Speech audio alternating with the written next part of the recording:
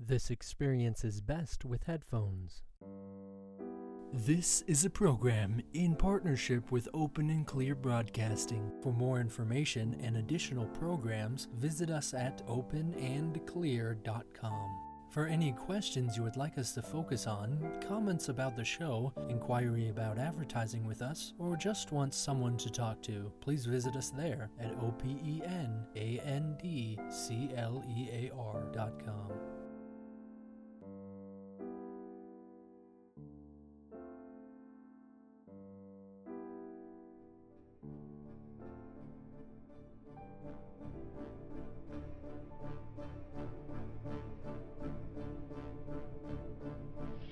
Beware of false prophets, which come to you in sheep's clothing. My brethren, count it all joy when ye fall into divers temptation. But inwardly they are ravenous Knowing wolves. this, that the trying of your faith worketh patience. But let patience have her perfect work, that ye may Ye shall be know them perfect, by their fruits. entire, wanting nothing.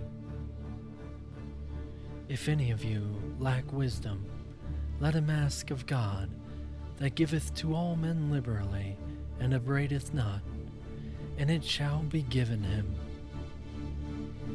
But let him ask in faith, nothing wavering, for he that wavereth is like a wave of the sea, driven. Is Reverend Devin Divine a false and prophet? tossed. For let not that man think that he shall receive anything Sent here of the to lead Lord. us astray. A doubting, double-minded man is unstable in all his ways. Let the brother of low degree rejoice that he is exalted, but the rich... Or is he a in spiritual that teacher he who is can made guide us to the path of freedom? He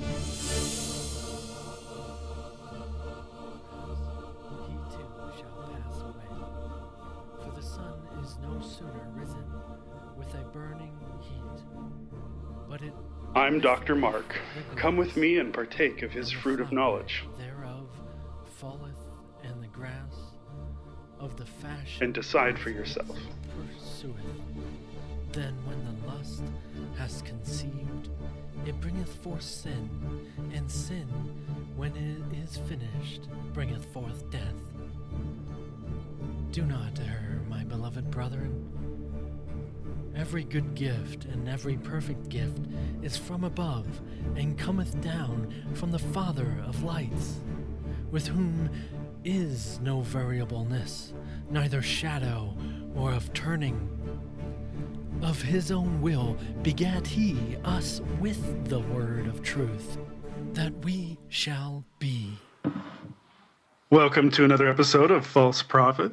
On this July 24th episode, I'm Dr. Mark here with Reverend Devin Divine.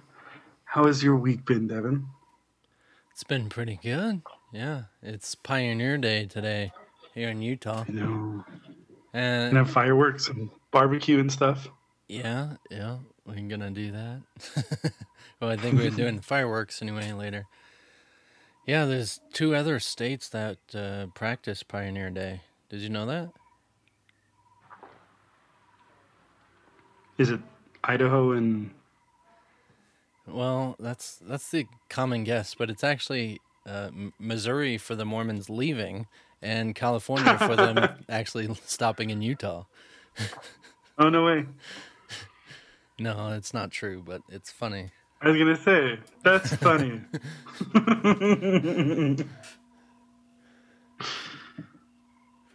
I've never heard that. That's actually pretty funny.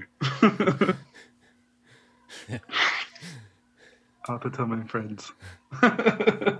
I'm jealous, though, because you're going to have fireworks and a day off, and it's summer. I'm in England, where it's basically rainy, and there are no fireworks, and there's nothing to do. It's just a Monday. Yeah, but you got a big clock to listen to. That's good. Yeah. Big clocks are always good. So how's your life man. going? Good. I was was talking with a friend a couple days ago, and I brought up Jean-Paul Sartre, who's a French existentialist. And so I was looking at some of his stuff again. And he has this idea called bad faith. And I thought it was interesting. He talks about how he says being precedes, or existence precedes essence. So we're born, and then we define who we are and what our purpose is through our experience. So we have these experiences and we go through life and we do stuff, and that's who we are. But we can do anything, and we can have this infinite amount of experience, but people don't like all that choice, all that stuff. And so we have this innate thing that we do where we have bad faith. And he says, to explain this, look at it like a waiter.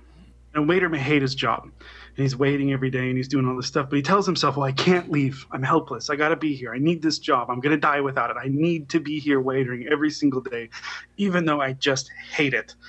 And Sartre says that's bad faith.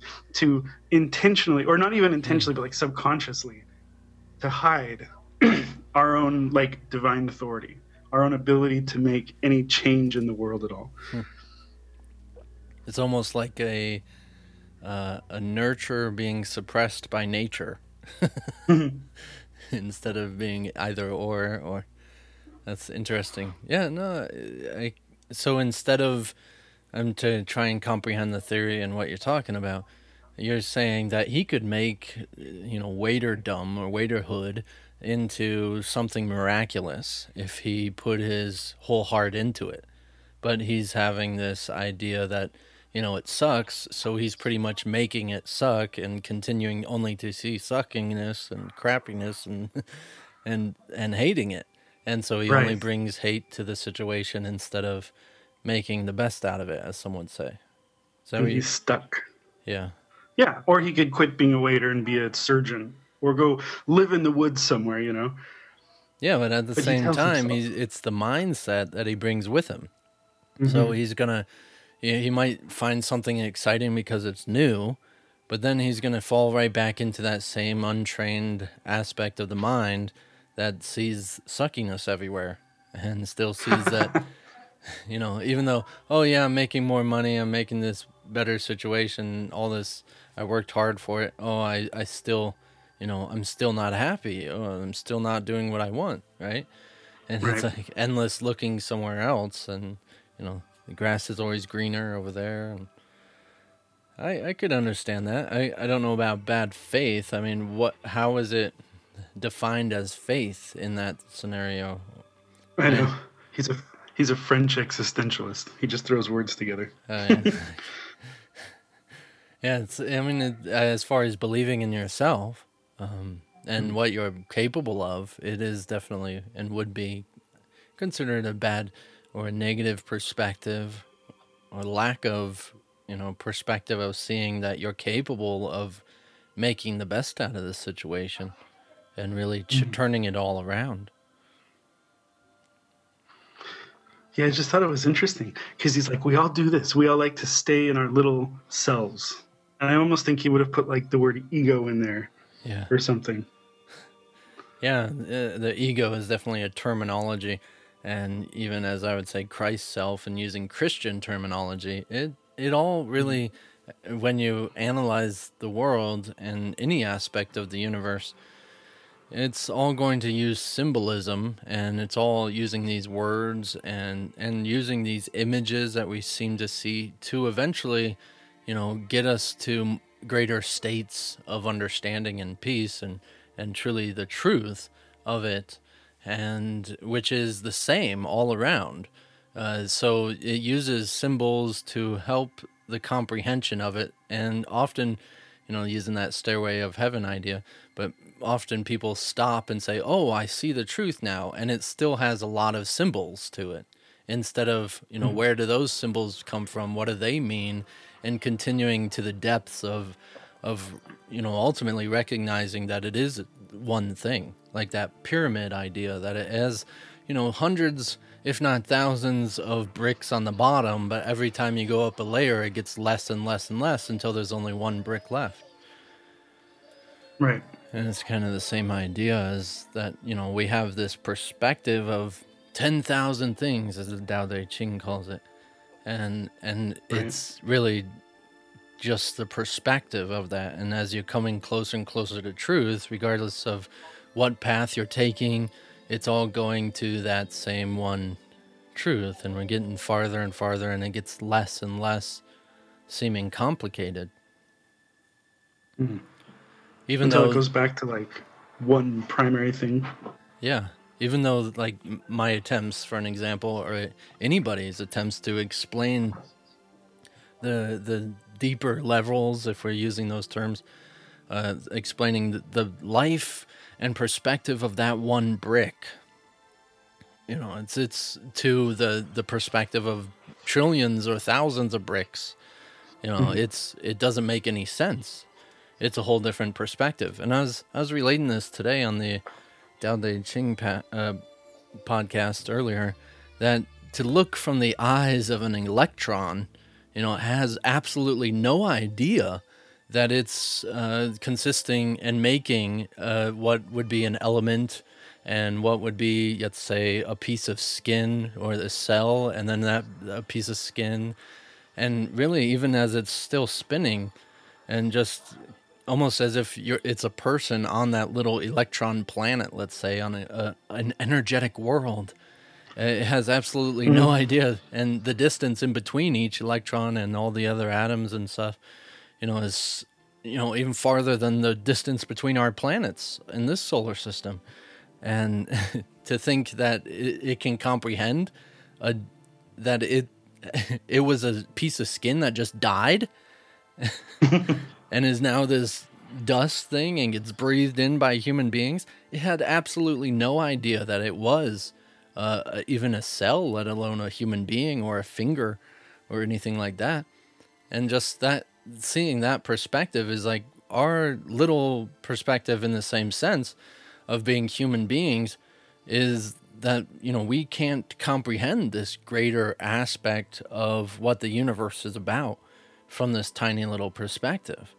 And that we can make up our own purpose to life. We can make up our own meaning, but ultimately it doesn't really make any difference to the alternate perspectives. Just like, and this electron and say billions of people on it, beings or whatever they are, if there is any, could have all sorts of opinions and different religions about what it believes in reality and what it believes are true.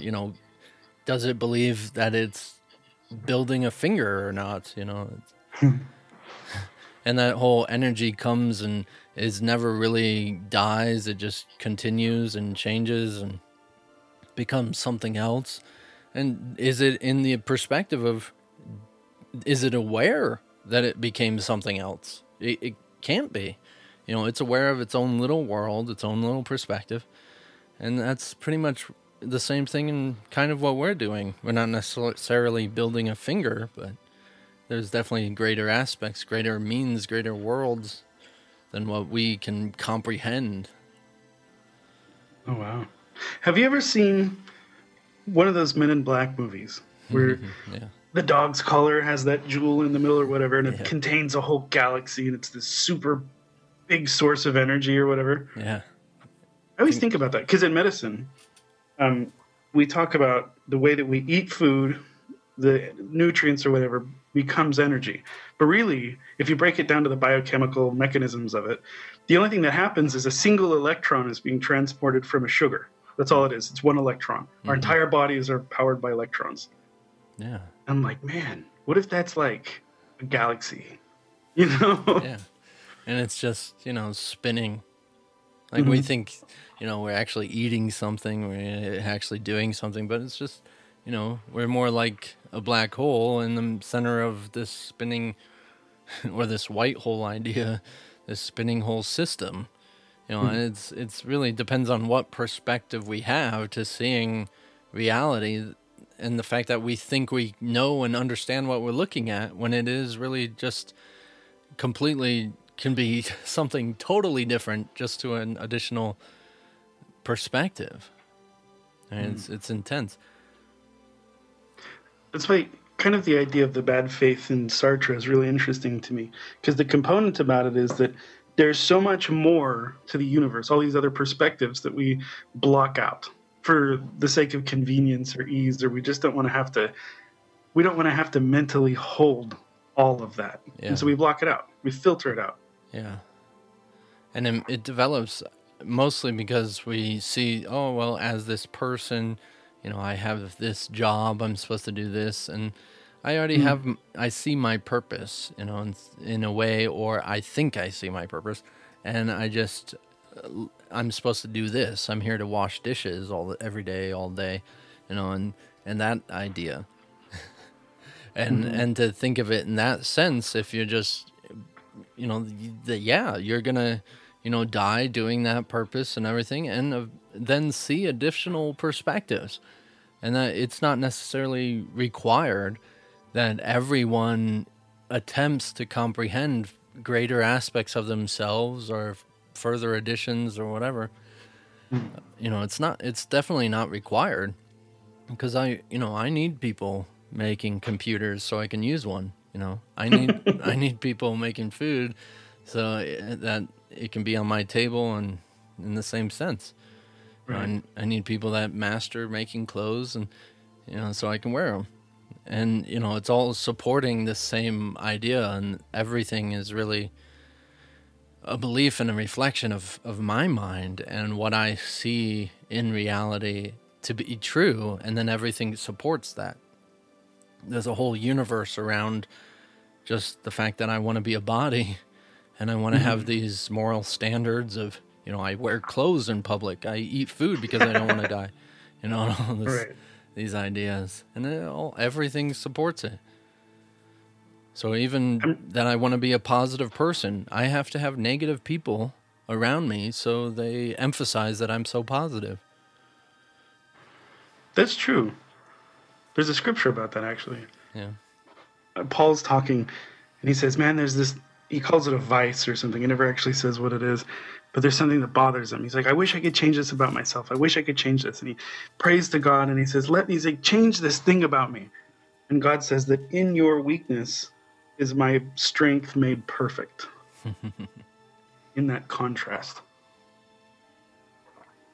I thought that was interesting. Yeah, that's because he didn't just remove. Yeah. He didn't just remove the weakness, the weak element, the differences. He allows it all to exist, all this spectrum to exist for the sake of the variation. Some people become awakened, and some people are waiters who hate their job. So you're more familiar with the state of an atom than I might be. You got electrons and protons and neutrons and boyons and right, yeah. And you're making and you can probably describe it to me. In fact, I might want you to. But there's definitely, positive aspects of a proton and an electron, and they have different charges about them. And, right. Maybe that atom looks at itself and says, I wish I didn't have so many, negative charges in myself, And it's like, are you kidding me? No, we need you to be this specific type of balance to develop this element. I can try and tell you what, water is and the fact that you're hydrogen, but you're not going to understand it, That's funny. Actually, scientifically, that's very valid, because the number of electrons in the outer shell of an atom, the number of negative charges, actually determine how it chemically reacts with everything else. So if you mess with those electrons or something, if they change, it totally changes the element. If you mess with the protons, it changes the element too. Yeah. And so go ahead. So like salt. Salt will have 7 electrons on one atom and 1 electron on the other. And they're like, we want a full valence. And so they combine together. But if one of them was like, I've got so much negativity around me and I just don't want this, it would literally cease to be the thing that it is. Yeah. It's because of all the negativity around it that it acts and is what it is. And it perfectly acts in its sphere. Yeah, that's beautiful.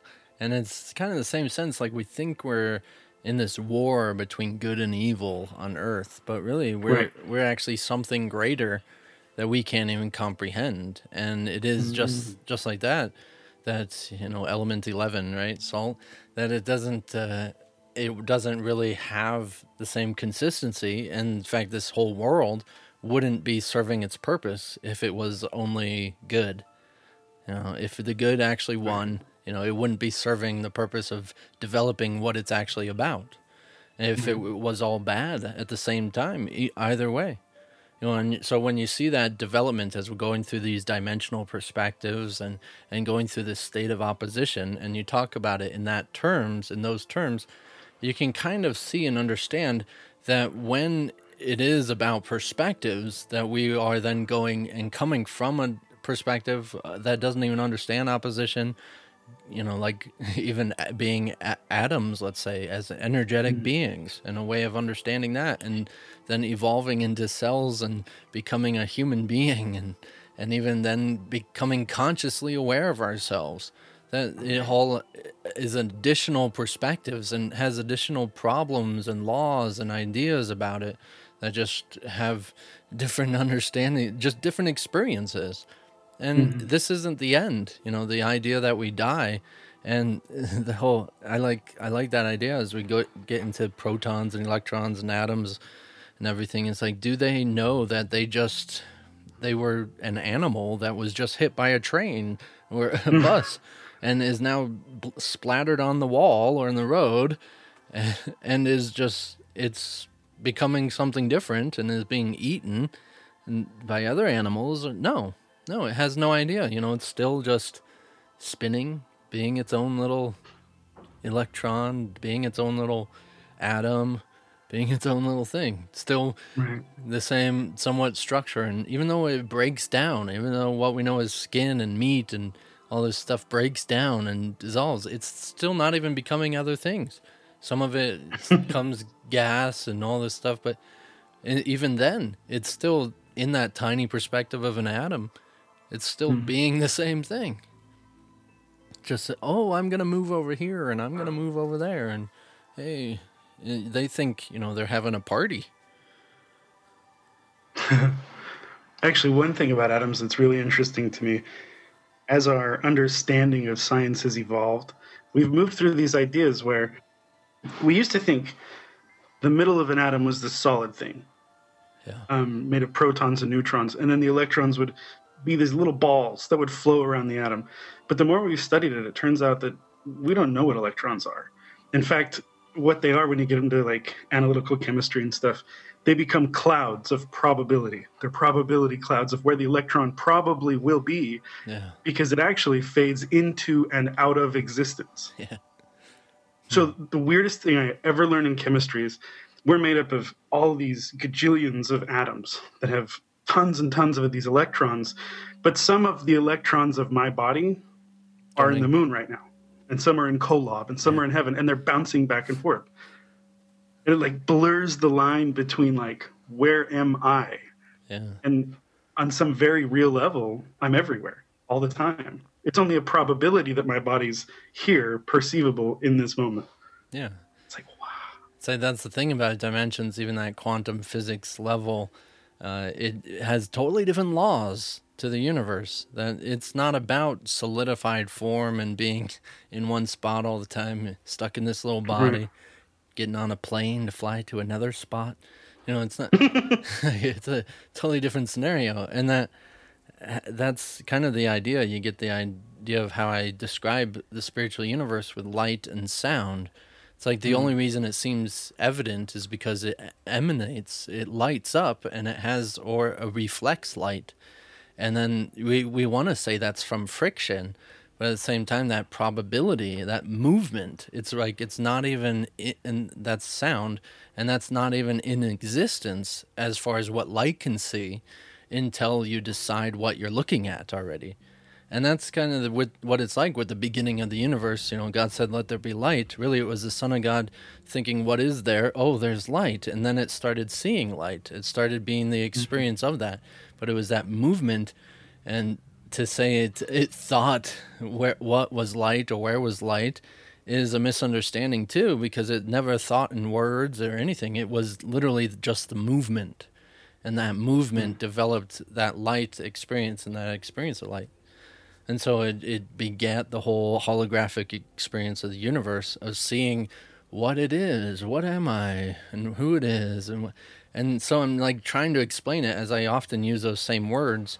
And we try and touch different areas of how to explain this, but it's almost impossible because these words are only in existence, on this fourth dimensional perspective.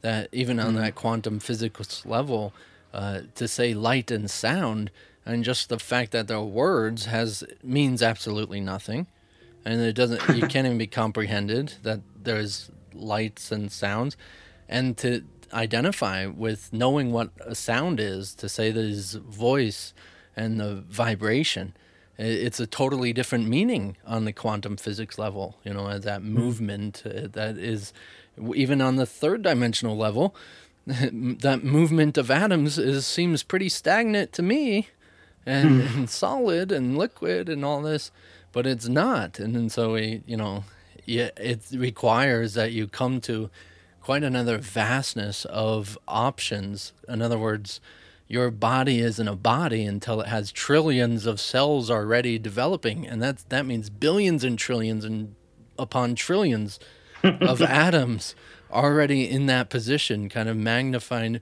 or gravitated to that same area, developing and moving together to become this body, say even a finger. So that just really, if you grasp it, it blows your mind. I always thought it was interesting too. The nuclear idea from Einstein, E equals mc squared, is energy is equal to mass times the speed of light squared. So when we blow up an atomic bomb, what we're really doing is we're just taking one neutron and freeing it, and we're releasing all of the energy. And it's just like one neutron, one little tiny, infinitesimally small, little itsy bitsy subatomic particle is a nuclear explosion. And you think of, man, how much energy is in all of the atoms and all of the stuff that's inside of me all the time. It's enough to power the universe. You know what I mean? Yeah. But I'm fascinated by how much we like to see ourselves as something small. We like to exercise this bad faith. I'm a small body. I have no options. I'm weak and powerless. And we turn our brains off. We don't want to see anything else. And this constant progression to see the vastness of everything. Yeah. Yeah, even as this state of our being, this ability to comprehend these words and to use our mouth together, all getting all these cells to work in the fashion to be able to do this. And it really is, lack of better words, a huge milestone for the universe as far as coming to this point, and not really referencing any other dimension further on that, each one really would be an additional milestone. I mean, just think how glorious it was when atoms developed cells, It's like, oh yeah, we're all these little bodies, look, we're doing something. It's like, oh, don't do that, that's evil, right? Oh, he's accepting. Bumping into each other. Yeah. You only accept proteins in your being instead of, I don't know. I don't have any good terms. What would be a sin to accept for a cell into its ingestion, as far as referring to hormones? It's like, oh my gosh, he is so stuffed with estrogen. I can't believe it. Or think about murder on a cellular level. Cells shouldn't kill other cells. But it's like, well, but they have to, because if they don't, your body doesn't work. There has to be a flow and a cycle of cells growing and dying all the time. It has to. Yeah. Otherwise you wouldn't have fingers. So it's like whoever that cell was that climbed that brain mountain and came back with the commandments of what a cell can or can't do. That was the beginning of cancer, when it realized, oh, no, you're not supposed to go on your own and express your own way of living and start developing, evolution of cells and becoming more So, there's cancer because you're breaking the rules, and we need to kill you off so we can break another rule, but it's appropriate. Just relating that to life, we think we understand the world. Then, all of a sudden we're shot back into the practicalities of life, It becomes this whole different scenario. It's like, oh, yeah, what are we going to do when we're actually confronted with something we don't like happening? Are we going to just go back on, well, this is the way the world works, and this guy stole this from me, and I'm going to get upset, and, it makes sense. It does. I mean, it has its set ways, but at the same time, if I'm making that decision, then it's kind of an indicator that I am associating myself to this perspective of being a body, being a world, being in a world. And that's perfectly acceptable and fine. There's no rush or urgency to be anything else, but if you did want to come into a different perspective of the peace of God, let's say, then it requires a different mindset and associating with a different thing or beings or aspects of what you are, not just a separate self among separate selves. What? That's true. Does an atom really go to court over someone stealing its electron?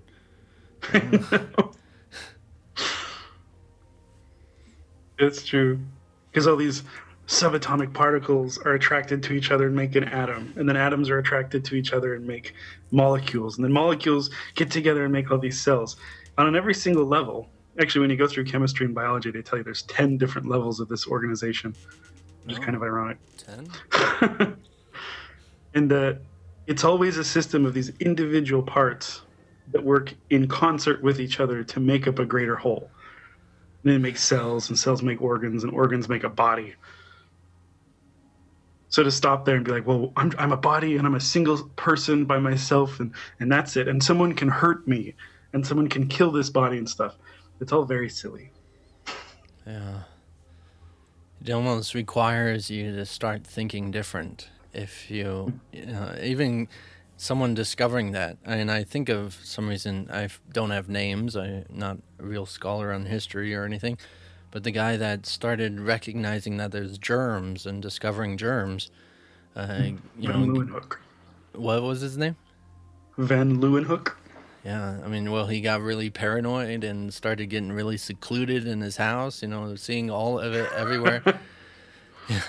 All of a sudden the world was different, and everything was evil in the sense of bringing on death, and he had to cut himself off, and really eventually had to start reaching out, telling people about this, telling people the world's different than you think it is. There's more to it than you think it is, and the reason you keep getting sick is because of these things and all that. And I almost feel like the same thing. I feel like that I have a different way of thinking, and I have the option of just getting paranoid and secluded and becoming a hermit and just cutting myself from everybody. Oh, yeah. But at the same time, I'm like, I see a way of consciousness that is manifest, and I want to tell the world. I want to tell everybody, I'm like, this is why you're getting sick, and this is what's happening. And it's, it's hard at the same time, because even at that time period, it wasn't accepted. He was before his time, but he began a wave, where even today, I wouldn't say I believe in germs in the same fashion, but I'm seeing something completely different with the world. Like, the state of the world is a different standard than what most people would say is reality to me. I've often thought about that, because we have to study these, old scientists who really develop what we know today. And there was a guy named Van Leeuwenhoek, and he was a glass grinder, and he made the first microscope. And he's like, I wonder what I can see. And so he picked some stuff off his teeth and put it on the end of a toothpick and looked at it through his microscope.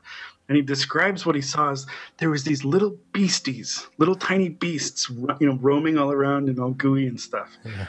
And that moment to him must have been like an epiphany, like, oh my gosh, there's animals on that level in my body. It explodes. Yeah. It is kind of gross. Think about it. Right. But just think of, when planet Earth finally gets a microscope and starts looking at us. Like, whoa, what? Wait, what? Well, it's funny, too, because it demonstrates human nature. How at first we're like, oh my gosh, these things, we started to get the idea that these little beasties are killing us. Oh, it's disease, and this is chickenpox, which is a virus, but an infection and all this stuff. But then we do more research and we find out, oh well, actually, certain of these beasties that live in us actually protect us, and without them, we would die. Yeah, it's bizarre. They're working for us. I know. And so there's this whole, we literally are, it's the weirdest thing, we're starting to discover this. We have what's called our own biome. And our bodies are an entire ecosystem of little tiny bacterias and all this fungus and virus and all these things that are living on us all the time. But it's like the harmony of all these things living in and on us and with our cells and stuff that keep us going and keep us doing and being what we are. We are a world full of life, literally. We're an ecosystem in a solar system. I think it's our soul system. Our soul system. Yeah. I always wonder, like you're talking about, do those atoms know if they just died or if they're alive? And I often think about, the bacteria that live on us and these little tiny beasties, even at that level of organization. I wonder if they care. I had a science teacher tell us once, if you died, the bacteria on you wouldn't even notice. It would be like nothing. They wouldn't even care. And that's just on that level where we can see. We can barely, if anything, hardly at all see. We only see the evidence of atoms, and to say that they wouldn't notice, I mean, as far as these beasties, which I like that word, if they wouldn't even notice, I mean, of course the atoms wouldn't even notice, even if the beasties died. Man, it's pretty intense, and it opens up. It just opens up your mind to saying, there's something more about the world here. There's something greater that's happening, and I really want to see it and understand it. As far as observation and how science is really the study of observation and theories of what it's looking at, in the same sense as in meditation and prayer, it's as well as observation. It's an observation as well. I'm learning, what I am. Vipassana meditation that I talk about often is directly translated to observing it as it is, and it's just watching as it is, and you learn from what it is instead of trying to always react from what it is all the time and thinking what's best for you, and you keep making the same decisions instead of just recognize that it's happening. Just see it happening. Just let it happen. Keep letting it happen. Don't do anything trying to stop the pain or the sensation or whatever. It's just a sensation. You're just watching it. Just see it, watch it. And, it brings you to a different comprehension of reality. Just taking that vacation of insisting that you have to act and react to fend off death and all that stuff. So it makes a whole new world for you. And it's just the beginning. I was walking back from work earlier today, and I had an experience that I was going to tell you related to that, just observing your feelings and stuff. I don't remember what happened. Something happened, though, and I had this emotion, and I'm like, I'm going to go do this, and I'm making a firm resolve, and that's it. This is going to change. I'm going to do this different. And, I just let it happen. And I almost stepped back. And in a flash of insight, I saw the entire story arc of how that emotion was going to start and end. Yeah. And I'm like, oh, man, this absolute resolve to do something. I'm like, yeah, in 5 minutes, I'm going to be out of this. I'm going to totally forget about it. Whatever feeling I'm having now is just going to come and go. And it was like, I don't know if it's because I've had so much experience and I'm old, or I was able to step back and just watch the emotion or something. But I saw it like a wave just passing over me. Yeah. Instead of getting caught up in it. Yeah, you've done that before, you're coming out of your insanity of making the same decisions and expecting different results.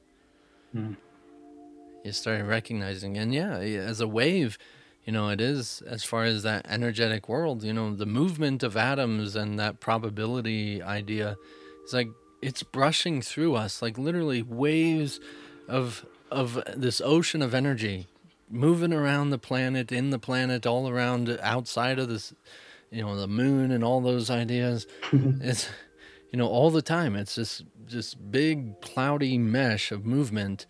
And somehow we want to say that there's actually a stagnant body here. It's actually measurable. I love these guys that actually still, for the past like 20 years, have offered this idea of, not just an idea, but they actually give the weather report on energy and saying, what this type of energy manifests as, in its greatest form in the body is, herpes or something, and it, chicken pox. And so they talk about, chicken pox is blowing through the area of this so-and-so and blah, blah, blah.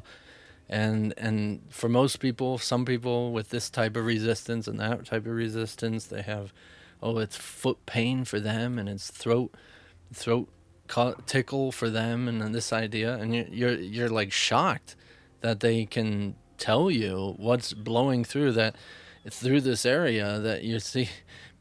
I mean, most of us don't communicate about what pains we're going through, but that whole factor is like, actually all, say, Pisces are actually having this foot pain right now in this area. It's about this movement of energy that's just naturally happening as it's just blowing through. And emotions is one of the most way of consciousness expressing how that feels, and it's a reaction to a certain amount of resistance or pain within that consciousness perspective of what the body's perspective is also going through. So the body's perspective is pain, and then the resistance in consciousness is another development called emotions. I read a book once, Really? and it talks about, can doctors be replaced by computers? And it said, computers are often better at diagnosing problems without thinking about the last problem they saw or the next problem. Doctors can't do that. And so sometimes you'll get a bunch of cases of the same disease that come in at once, even like a really rare disease, like necrotizing fasciitis. The three of them will come in at the same time. But you're only supposed to see like once every 10 years or something, And so the doctor will say, well, this is a statistical anomaly. Like, I can't be seeing three of the same cases at once. This would be too rare. And so they start to second guess themselves and stuff. But if you think about it in terms of like weather patterns, if a bunch of cases of something came in at once, even like really rare diseases or stuff, that could happen. The doctor wouldn't want to see it. Yeah, I mean, if you get that sort of a comprehension like yourself of seeing that and understanding that, maybe I can connect you with those people. But, it'd give you a whole nother perspective in your field, and to offer such a perspective to people, and it just opens up doorways. And, instead of we're just these beasties on this planet, there's a whole other more happening. I love when you can take something that should be random, like occurrence of a rare disease or something, but you can put meaning behind it. Or even like the flow of electrons and atoms. This is a probability cloud. But if there's meaning and order behind it, it's like, wow, it just blows my mind open. A diagnosis, yeah. And usually we already come up with a diagnosis before legally a doctor diagnoses us. But it's like that idea, I'm getting this sickness, and it must be a cold, or even without words, I'm getting this, it's a stuffy nose or something or other. Right. And, we've already defined it. And that's kind of the thing, I hate to say it, because every time I kind of get into saying I haven't been sick for years, all of a sudden I'm sick again. So it's the same idea. It's like I have to step away in consciousness of even thinking that it's a possibility, and that when I am getting sick, it's more of a, a definition. I need to redefine what I'm looking at. That I've been misunderstanding, and I think I see beasties, but really I see atoms. You know, it's not actually happening that way, and it depends on how far we want to go and how much we want to experience to get to a greater experience. You know, in my training to be a doctor, one of the best things I ever learned when I'm interacting with patients is the first question I always ask. Someone will come in, they'll have some problem. First thing I'll say is, what do you think you have? Because someone told me in medicine once, everyone knows what they have.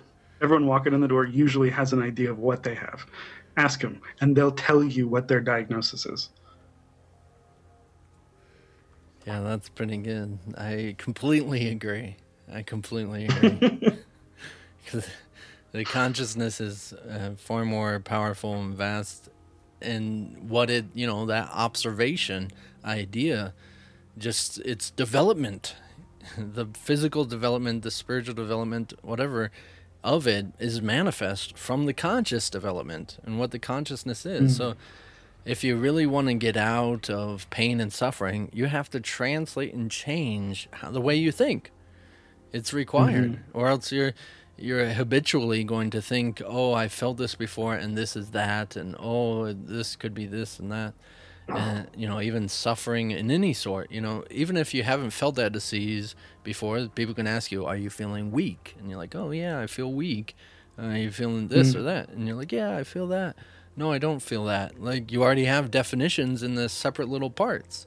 And and that's the idea, that it all has come to a collective amount to be diagnosed as this. But really, it's this manifestation of very distinct beliefs and habits of thinking that have manifest in those probabilities of atoms and what they're going to be, and that naturally has a reaction to the physical body and the manifestation within the physical body to become such an element as that. Herpes or whatever, I don't know. Hunter's like, the first thing I hear when I came into the room was herpes. I'm like, herpes. I couldn't think of anything else, I don't know why. It's funny. That is funny. Yeah, it is interesting how stuff works. Yeah, and that's what makes miracles possible as far as healing and everything is that you, as for even Jesus, looks at the world completely differently. And that is to say, you know, the idea of probabilities. He could let you run along and, you know, you're limp, you can't walk, and do your own thing. And, you know, even at times, the apostles turn to him and it's like, well, this guy, this man can't walk. He's been lame his whole life. Why don't you pick him up and heal him? And it's like, and he turns to him. He's like, "Do you want to be healed? Do you want to walk?" It's like he would have passed him right up, thinking absolutely nothing's wrong. And it's like, "Oh, did you want this? You know, I'm not going to do it because other people want, but do you want it?" And in a recognition that you're doing this to yourself, do you want it different?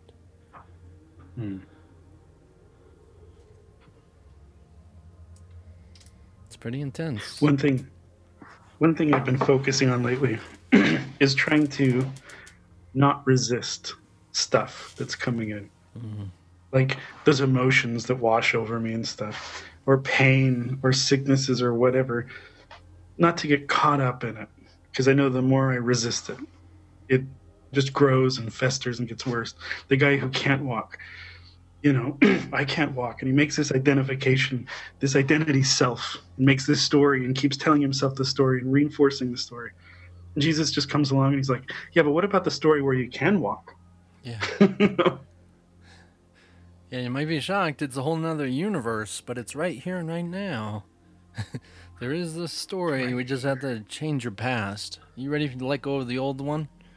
Most people are like, oh, but my family, I love them and everything. And they're like, what are you talking about? You saying they're not going to be in the new story? No, it's in the old story and the new story. All the loving things will remain. They won't be taken from you. That, in fact, the love is in all of the stories. It's the only constant that is existing. the story that you see a different thing happening in another one is just a degree of resistance to that same love that exists. Mm. So it's like you can't walk in this story, as an example. It's a little more complicated, but has more resistance to the love that can walk. And it's just a degree of resistance. Can I express my pure love and health and happiness, and ultimately saying I can do anything with God in this scenario? No, I can't. Have bad faith, and I can't walk because of my body and this and that and the Beasties and.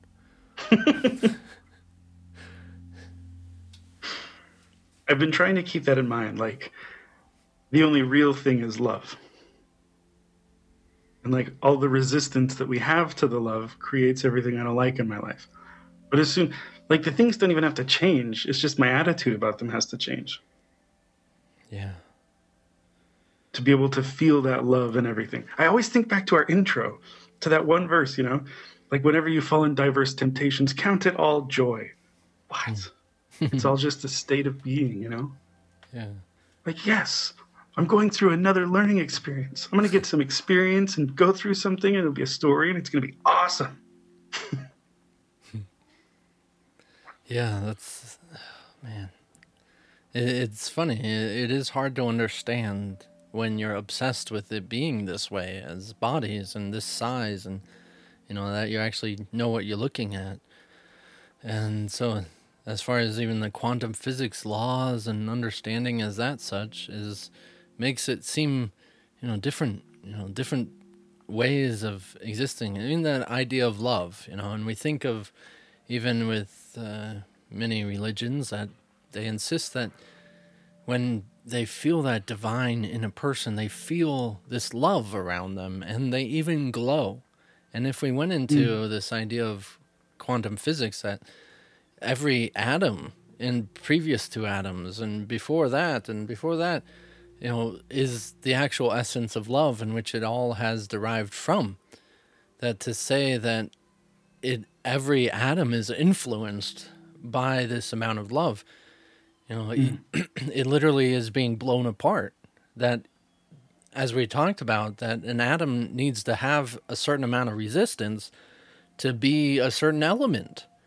That if you take away the electrons and the negative charges and the positive charges, and you make it all positive, it's not going to be the same structure. It might even, let's say, disappear or transcend from the visual presence of a person if they literally has no more resistance or negative charges in any of their atoms.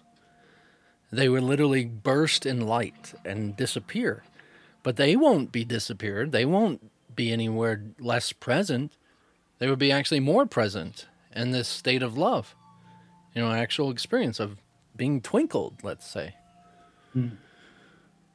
Actually, that's pretty accurate.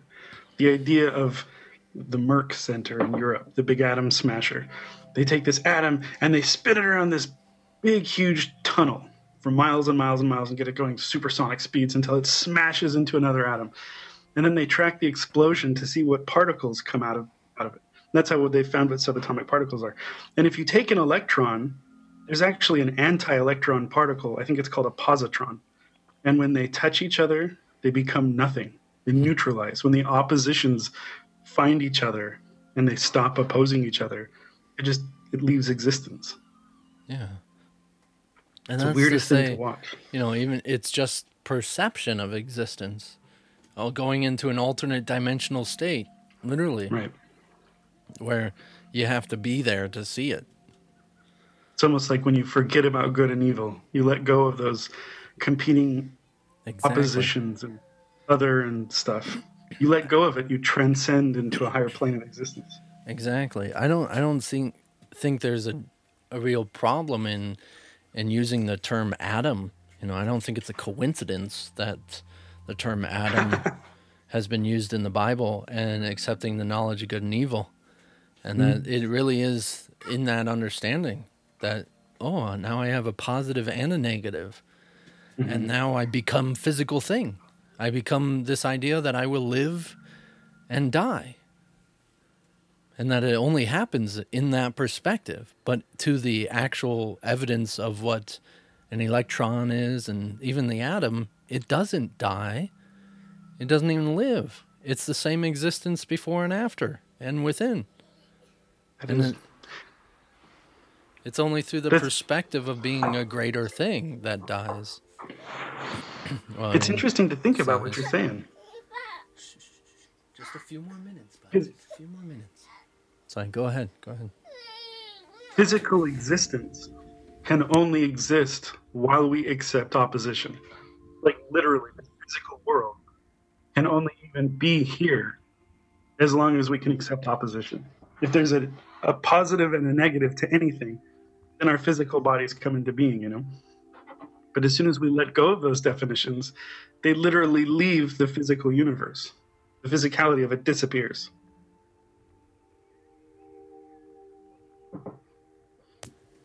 That's exactly what it is. I mean, it's even just touching on this subject, just barely touching on it. We're opening up other dimensional perspectives, that just to think of what it would be like to live as something other than a body. I mean, that's exactly how we got into the body in the first place. Just think of how it would be like to have a body, you know, to have this collective of trillions of atoms in all of us and all, and to have these things called cells and to be a beast. And it's like we think of like the mark of the beast, you know, you see it on their forehead or their right arm, and I'm like, no, the mark of the beast is having a forehead or having an arm. And the fact that you think you can see a body is the elements of what is an animal, a beast. So yeah, that's why I need a little, as if I'm not blasphemous enough already. Right. In our show called False Prophet. Yeah. But it is suggest that there will be a time that everything sacred will be questioned and exposed.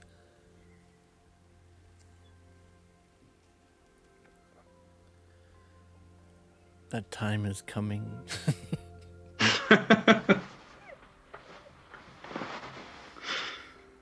Yeah. No rush. No rush. I find it more talking about my personal scenario. You know, if I really want to go beyond knowledge, good and evil, I have to question everything I think is right, everything I think is wrong. You know, that's funny how we keep getting into like the discussions a little bit about even the Tao Te Ching verse I did today. And it starts out, when one determines things as beautiful, it must also see other things determined as ugly. When one determines things as good, it must also see things determined as bad. And it's like, it's not, we think it's talking about opposition here, but it's really just talking about a state of consciousness and thinking. And that it's that idea that there is opposition, that opposition seems to exist. It's only through that determination of consciousness that it perceives separate things. So, that's available on my website too. Well, that episode's not up there yet, but it will be soon. Are you doing one of those every day or every week or what? You know, I'm doing them every week, but there's 83, right? 81? Oh, yeah. And that's over a year if I do it once a week. So I'm thinking I'm going to move into 2, but I got to get more on the ball of translating them. But, you know, life is pretty intense around here. I've never had so much go kind of an attitude, and with children that I have to chase after and stuff. So it's wonderful to think about it, really, but it is another level or degree of stress I've never experienced. Yeah. A new experience. Yeah, that's all it is, and I'm grateful. So, okay, thank you, Mark. Again, Dr. Mark, sorry. Is that a PhD that you're going for? No, it's MD.